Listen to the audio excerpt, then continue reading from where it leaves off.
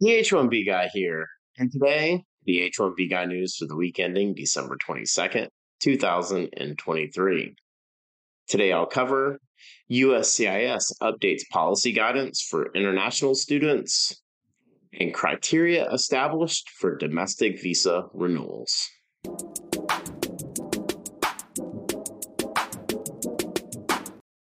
But before we get started, I'd like to ask you, if you haven't already, to please subscribe to the H1B Guy channel here on YouTube and like this video so that I can continue to produce more content like this for you. I also wanted to mention the H1B Guy offers a variety of consulting services. I help businesses and individuals solve complex work authorization issues in the recruitment process while bringing awareness to employment based immigration benefits. If I can help you, please reach out. I'd love to hear how. And you can book an appointment directly with me via the h1bguy.com. Today's news is brought to you by Syndesis and Path to Canada, the ideal plan B for high skilled immigrants currently located in the U.S. whose status may be uncertain, and perm-ads.com, the industry leader in providing a seamless experience for employers and immigration attorneys navigating the complex perm recruitment phase of the labor certification process, and by Mob Squad. Are you a technology professional facing U.S. work visa related challenges? Don't leave your fate up to chance. Our partner, Mob Squad, has a solution. Join the squad. Now, the news. On December 20th, 2023, in a news release titled USCIS Updates Policy Guidance for International Students, quote, U.S. Citizenship and Immigration Services is issuing policy guidance regarding the F and M student non-immigrant classifications, including the agency's role in adjudicating applications for employment authorization, change of status, extension of stay, and reinstatement of status for those students and dependents in the United States. The guidance consolidates existing policy. USCIS expects that this will provide welcome clarity to international students and U.S. educational institutions on a wealth of topics, including eligibility requirements, school transfers, practical training, and on and off campus employment. For example, the guidance clarifies that F and M students must have a foreign residence that they do not intend to abandon, but that such students may be the beneficiary of a permanent labor certification application or immigrant visa petition and may still be able to demonstrate their intention to depart after a temporary period of stay. In addition, the guidance specifies how F students seeking an extension of optional practical training, OPT, based on their degree in science, technology, engineering, and mathematics, STEM fields may be employed by startup companies as long as the employer adheres to the training plan requirements, remains in good standing with E-Verify, and provides compensation commensurate to that provided to similarly situated U.S. workers, among other requirements. The non-immigrant academic student F1 classification allows a non-citizen to enter the United States as a full-time student at a college, university, seminary, conservatory, academic high school, elementary school, or other academic institution, or in a language training program. The non-immigrant vocational student M1 classification includes students in established vocational or other recognized non-academic programs other than language training programs.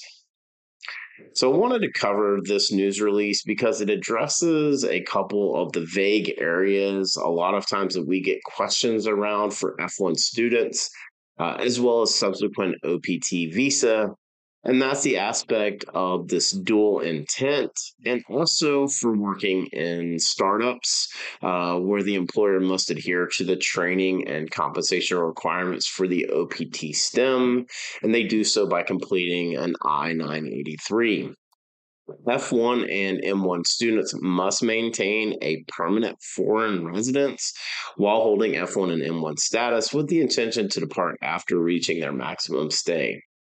I'm hopeful that this guidance fulfills its intention of providing clarity for F1 students as they convert to OPT visas, specifically with the eligibility around on and off campus employment and the overall understanding of what is actually practical training for individuals and their employers. On December 21st, 2023, in a notice by the State Department on the Federal Register titled Pilot Program to Resume Renewal of H-1B Non-Immigrant Visas in the United States for Certain Qualified Non-Citizens. Quote, the pilot program will accept applications from January 29th to April 1st, 2024. Participation in the pilot will be limited to applicants who, one, are seeking to renew an H-1B visa during the pilot phase. The department will not process any other visa classifications. Two, prior H-1B visa that is being renewed was issued by Mission Canada with an issuance date of January 1st, 2020 through April 1st, 2023, or by Mission India with an issuance date of February 1st, 2021 through September 30th, 2021. Three, are not subject to a non-immigrant visa issuance fee, commonly referred to as a reciprocity fee. Four, are eligible for a waiver of the in-person interview requirement. Five, have submitted 10 fingerprints to the department in connection with a previous visa application. Six, prior visa does not include a clearance received annotation. Seven, do not have a visa ineligibility that would require a waiver prior to visa issuance. Eight, have an approved and unexpired H-1B petition. Nine, were most recently admitted to the United States in H-1B status. 10, are currently maintaining H-1B status in the United States. 11, the period of authorized admission in H-1B status has not expired. 12, intend to re-enter the United States in H-1B status after a temporary period abroad. The average processing time for a domestic visa renewal application is expected to be 6 to 8 weeks from the time that the passport and other required documents are received by the department. Every application received will be counted against an approximate 2,000 maximum weekly limit for each participating mission. After all of the speculation about when, where, and how, we finally have 12 criteria that must be met in order to qualify for the domestic visa renewal processing. The most interesting of the qualifications is that the previous H-1B approval must have been issued by Mission Canada with an issuance date from January 1st, 2020 through April 1st, 2023, or by Mission India with an issuance date of February 1st, 2021 through September 30th, 2021.